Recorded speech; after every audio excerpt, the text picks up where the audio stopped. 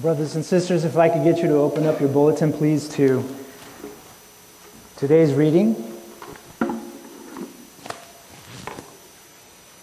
which is out of Corinthians 11, and it's going to be verses 23 to 26. And whenever you're ready, please rise as we read God's Word.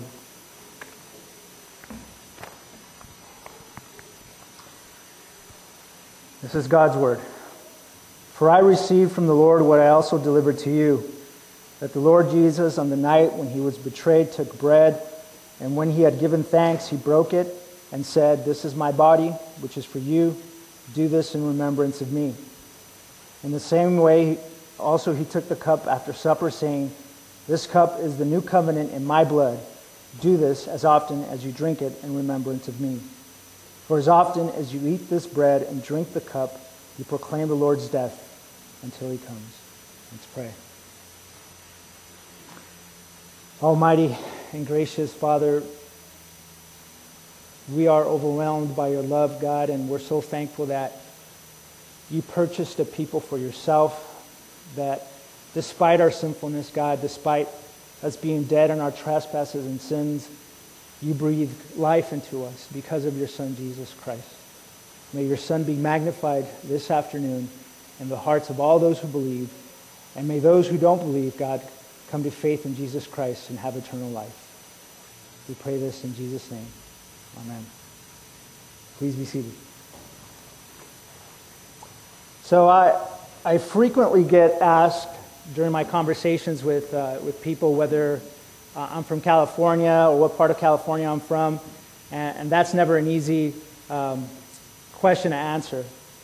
For many people it is. They could say they're from LA, from Fresno, from Chicago, New York, whatever the case may be. But for me, I have a longer, more complex story that I have to tell, and it begins for me in Central America.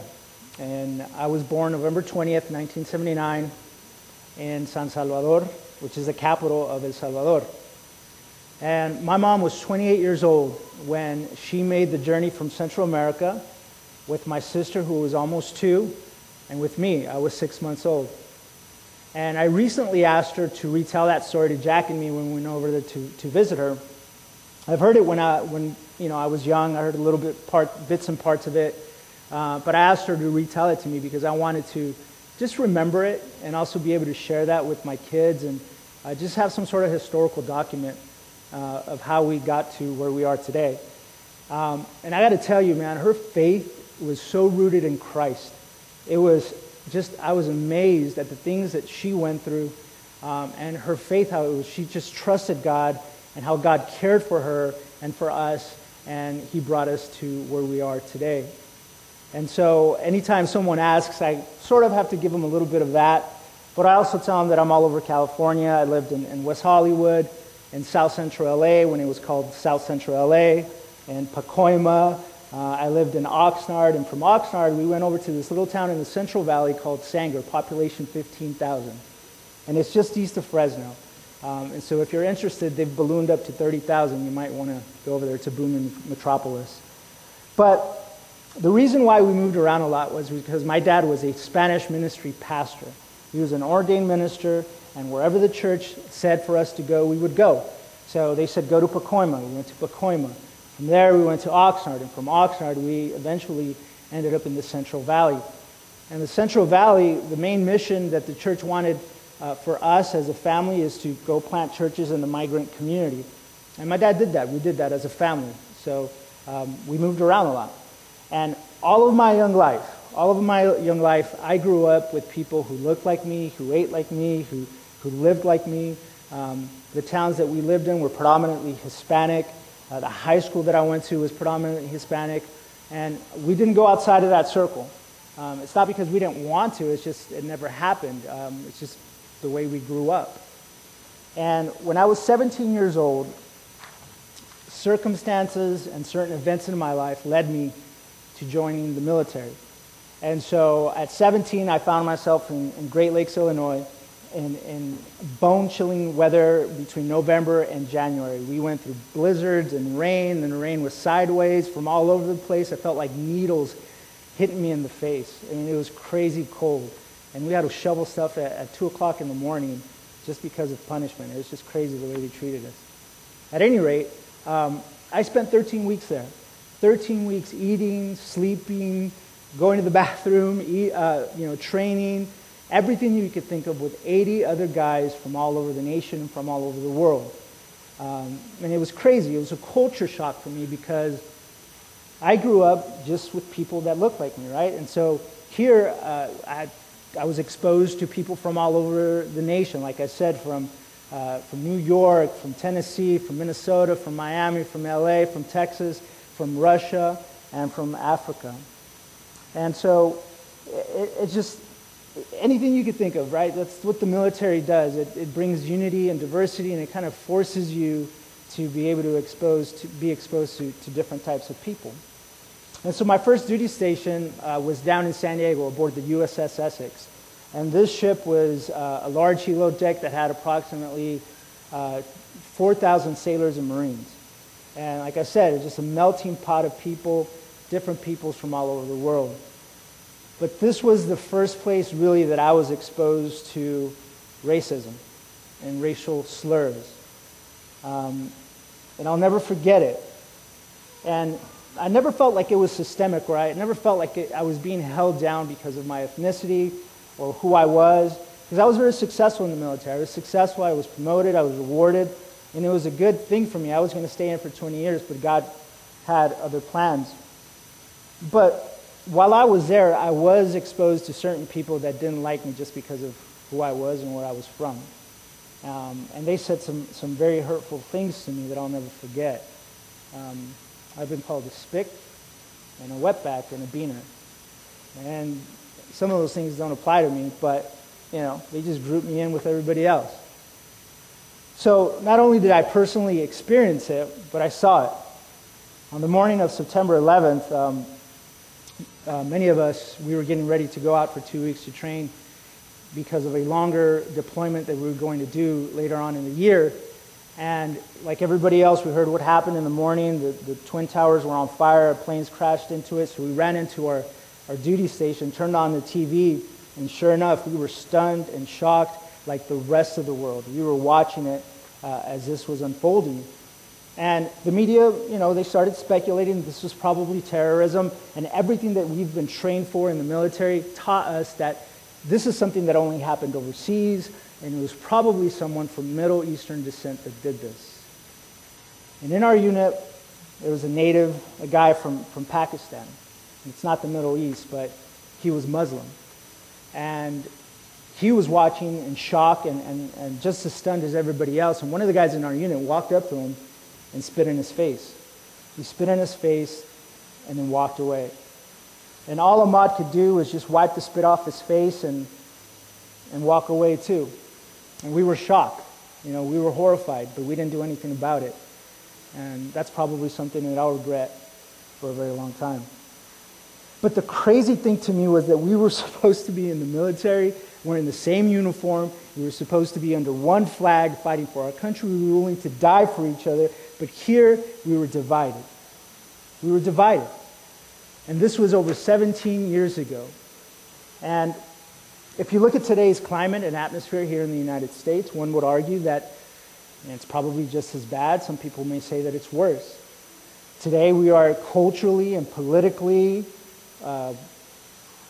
divided. The government is divided, right? We are divided by gender, religion, class, rich or poor, ethnicity, and even citizenship status. Right or wrong, it doesn't matter where your opinion is, right or wrong, we're divided. Now, let me make one thing clear. I don't think that being diverse in your culture and knowing other languages or being proud of where your background, what your background is wrong, because that is beautiful. God created us like that, right? He created us with different languages and peoples from all over the world. That's the beauty of God's creation. He created us like that. But some people take that and use that as a weapon to divide people. And that's what we see. So no matter how much we want to be united, no matter how much we want to have peace and unity, somehow we always find a way to divide ourselves. Now, what does this have to do with 1 Corinthians and the Lord's Supper? I asked myself the same question when I was reading this, but it was brought to my attention.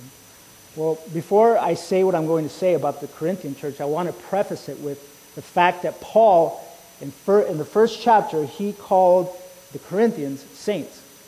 He said, to those who are sanctified, called to be his people, not lacking spiritual gifts, blameless until the end. This was a positional truth. Regardless of what was going on in the church, they were purchased by the blood of Jesus Christ. They were Christians, bought into a family that belonged to God. But if you've ever spent any time in the book of Corinthians, you would know that they were a troubled and divided church. If you don't know, let me give you some headlines. Here we read that there were divisions over their leaders. Some were saying, I follow Paul, I follow Peter, I follow Apollos, I follow Jesus Christ. So there was divisions amongst their church on who they should follow. There were divisions between Jewish and Gentile believers. There were lawsuits between believers. They were suing each other, going outside of church and taking, offenses outside of the church leadership. There were divisions about food being eaten that were sacrificed to idols. And to top it all off, there was divisions in class warfare at the Lord's Supper. Some of those, they would come together on Sunday or on the Lord's Day and have communion. And some who had more would go off and have their own private dinners and would eat and drink and get drunk, while the poor amongst them left hungry. So they were divided. And this was a Christian church that was divided. And so why were they divided? What was the problem? What was driving them to be like this towards each other? Well, recently I came across a Dilbert comic strip. And if you're not familiar with that comic strip, you would know that it's office humor. And so walking on patrol, I came across this comic strip. And Dilbert is an engineer. So in this comic strip, Dilbert walks into his manager's office and he says, I finished the post-mortem on that failed project. And his manager asks, what was the problem? And he said, people. And the manager says, or asks, the wrong people? And Dilbert says, don't overthink it. And so when I read it, I laughed out loud. I did. I took a picture of it and I saved it, because whether you have the right people on the job or the wrong people, we fall short. Whenever someone makes a mistake, there's that old saying, oh, I'm only human. I'm only human. You got to forgive me. I make mistakes. And it's true. We fall short. So why do we fall short? And I think everybody knows this. It's no secret. And it's one thing: sin. Sin is what unites humanity. It doesn't matter what language you speak. It doesn't matter what cultural background you come from, what color your skin is, whether you're rich or poor. We are all guilty before God. Romans 3:23 says, all have sinned and fall short of the glory of God. All have sinned and fall short of the glory of God. So it doesn't matter where you're from or who you are. When we all stand before the judgment seat of God, we are all united in our sin, and we need a Savior. We need a Redeemer. We need a Savior. But it always wasn't like this, right? In the beginning, if we go back to Genesis, we read that God created the heavens and the earth, and it was a good thing, and that He created Adam and Eve, and they had good fellowship with God, and their marriage was good and perfect, sinless. And then Adam and Eve sinned and introduced the fall to every single aspect of our lives and every single aspect of creation. So where do we see the effects of sin and brokenness and division the most? Well, I would argue that you see it the most in our families. Recently on New Year's Day, Jackie and I were having a conversation about the holidays. It was just, we were looking back at Thanksgiving and how good of a time we had. We went up to visit my family. We were looking forward to Christmas. Christmas went well. We had New Year's. We had a blast.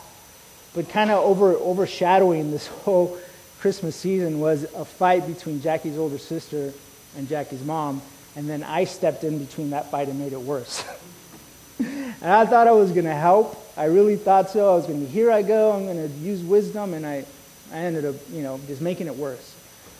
But thank God that we were able to talk to each other, and we spoke and we forgave each other, and I asked for forgiveness, and I said perhaps I could have used a different approach, and so we were talking about how broken our family was. Jackie comes from a broken family.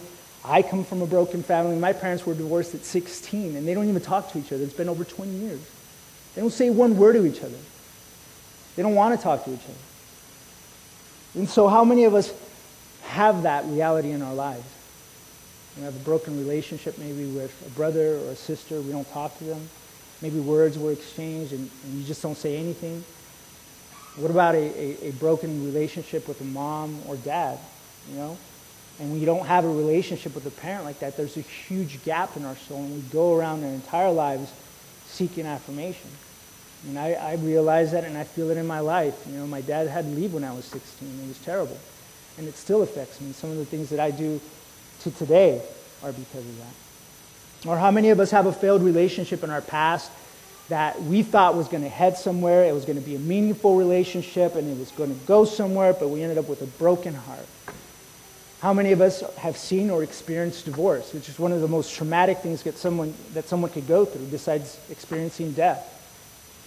What about those who suffer in silence with a loveless marriage?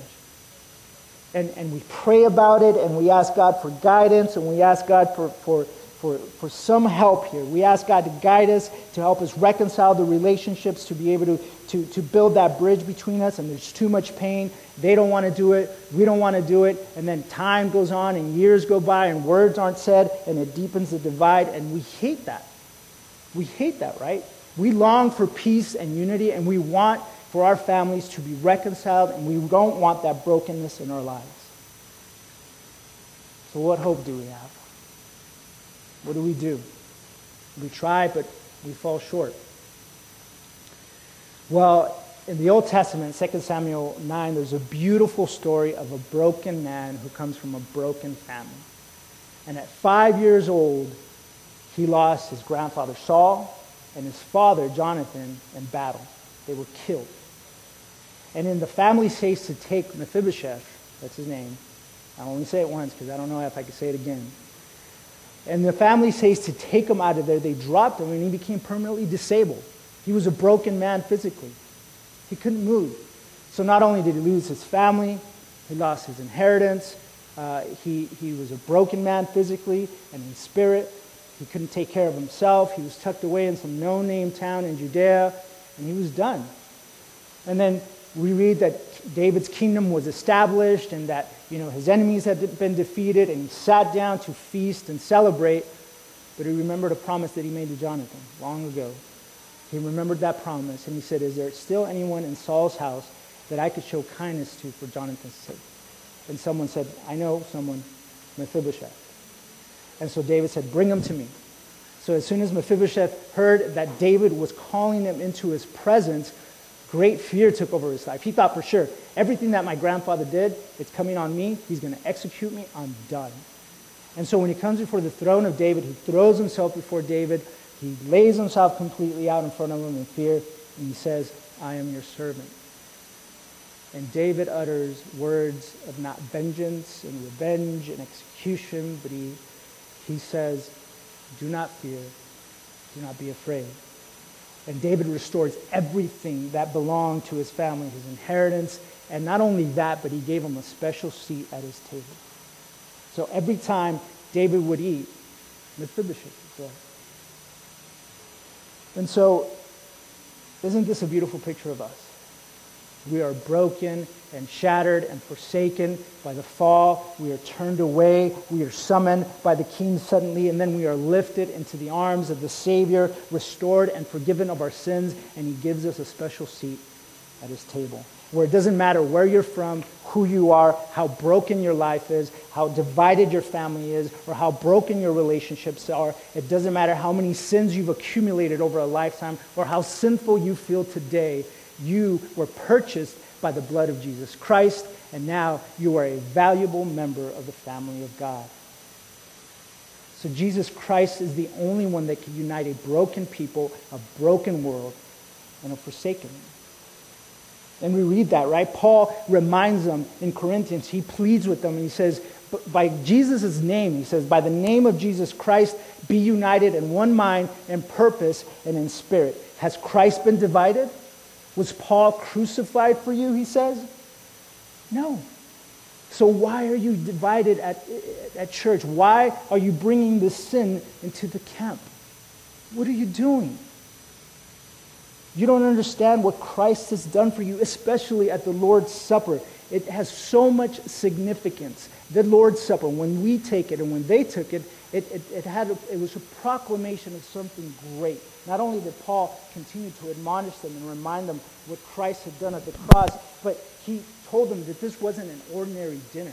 This wasn't something that you would come in and just eat and drink and just go away. No, this wasn't an ordinary dinner. This was a proclamation of the death, burial, and resurrection of Jesus Christ and the forgiveness of sins to all who believe. To all who believe. And we read that, right? In verse 24, he reminds them before that, he says that, for I received from the Lord what I also delivered to you, that the Lord Jesus, on the night that he was betrayed, and when he had given thanks, he broke it and said, this is my body, which is for you. My body, which is for you. For who? For the Corinthian church, for you, for me, for the entire world. This is a proclamation of salvation to all broken and hurting people. It doesn't matter where you stand. We all fall short. The fall affected all of us. We all need God's saving grace. And even though we may divide ourselves through ethnicity, class, language, here is the good news, friends. The good news is that Jesus Christ died and purchased a people to himself from every tribe, tongue, and nation. He did not discriminate. His mission was and is to seek and save the lost. We read that in John 3:16. For God so loved the world that he sent his only Son, that whosoever believes in him may not perish but have everlasting life. He made a way for all people. He is the way. He is the truth. He is the life. And it is Christ crucified and Christ alone that can unite a broken people. And so we know that, we hear that, he reminds them of that, and he moves on to verse 25. In the same way, also he took the cup after supper, saying, this cup is the new covenant in my blood. Do this as often as you drink it in remembrance of me. Now, there's so much significance in that blood and covenant. That language of blood and covenant goes back to the Old Testament. So let's rewind. Let's go all the way to the night of the Exodus when they were getting ready to go the next day and be delivered from Egypt.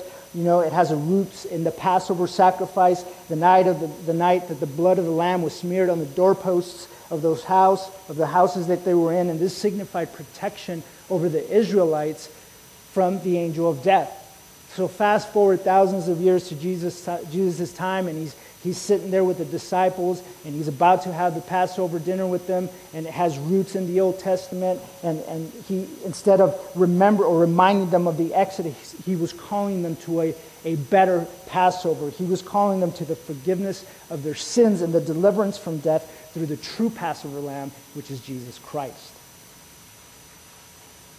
And now the blood of Christ isn't smeared on some house in some obscure place in the Middle East, but it's smeared on the blood of every single, on the heart of every single believer. And because of that, we are united in Christ. We are one family, born again with one bloodline, called the children of the Most High God, regardless of who we are, where we're from, how many times we've failed, how many sins we've accumulated over a lifetime, how broken and terrible our relationships are, how broken our families are. Christ has torn the dividing wall of hostility and has forgiven all of our sins. And now he has given us a new heart, a new mind, a new citizenship, and a new family.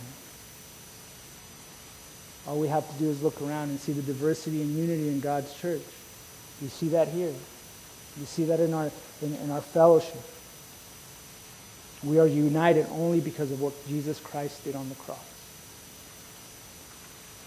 So what does this mean for us? 3 things, and I'll finish.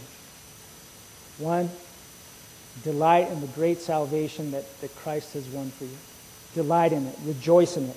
And rejoice in the fact that no matter how broken your life is, or how sinful you may think you are, or today, or even how you look back at your past and you see how broken it is, it doesn't matter. Your sins today, if you look unto Christ and if you believe and have faith, your sins are forgiven completely. You are justified in Christ, declared not guilty, and you are now called the child of the Most High. That's a reality. Regardless of what may happen in your life, that is a positional truth that you didn't earn, that Christ won for you. So delight in that. Number 2, and this is probably the hardest one that I have to consider myself every day. Consider the divisions in your family, the divisions at work or maybe here at church, and seek to reconcile those relationships the best that you can. It's not easy. It's not easy. But I want you to remember one thing, that we were once enemies of God. We were once alienated and far off, dead in our trespasses and sins. We were his enemies. But Christ reconciled us to himself. And he purchased us by his blood. And now we are friends. We are dearly beloved children of God, and we have a special seat at his table. And so Christ and God calls us to do the same. Think about those divisions in your family, about those divisions at work, or even here at church, and seek to reconcile those relationships. It's a challenge, but I think we could do it by the grace of Jesus Christ. And lastly, number 3, and this is where verse 26 is much sweeter. We read, "For as often as you eat this bread and drink the cup, you proclaim the Lord's death until he comes." We proclaim the Lord's death until he comes. If we have been united in Christ, if we have been purchased by the blood of Jesus Christ, if we are now one, if we are united together, despite our differences and despite the things that may fall in our lives and how we fall short, then we are one people, and we have one mission, and one mission only, and that is to take this good news to others. To take this good news to others and proclaim the death, burial, and resurrection of Jesus Christ and the forgiveness of sins to all broken and hurting and divided people. That's our mission. That's our mission. So let me remind you, friends, to delight in the great salvation that Christ has purchased for you. If you don't know him today, I say look unto him, have faith and believe, and you will have eternal life. But for those who believe, rejoice in the fact that you are purchased and eternally secure in Jesus Christ. Think about the divisions in your family or in your workplace or at church, and do your best to reconcile those relationships. Try your best. It may not happen. We don't live in a perfect world, and we have to try. And lastly, remember that every time we gather together, we proclaim the Lord's resurrection. And it is our duty as Christians to take this to others, to bring that message of salvation to all people. Let's pray. Gracious and Heavenly Father, we thank you for your word today. We thank you, God, that you have purchased a people to yourself from every tribe, tongue, and nation. That even though, God, we live in a broken and divided world, you are reversing that curse one believer at a time, bringing a people to yourself and uniting a church, God, that will bring glory to you on that day. May we live in light of that truth, oh God. I pray this in Christ's name. Amen.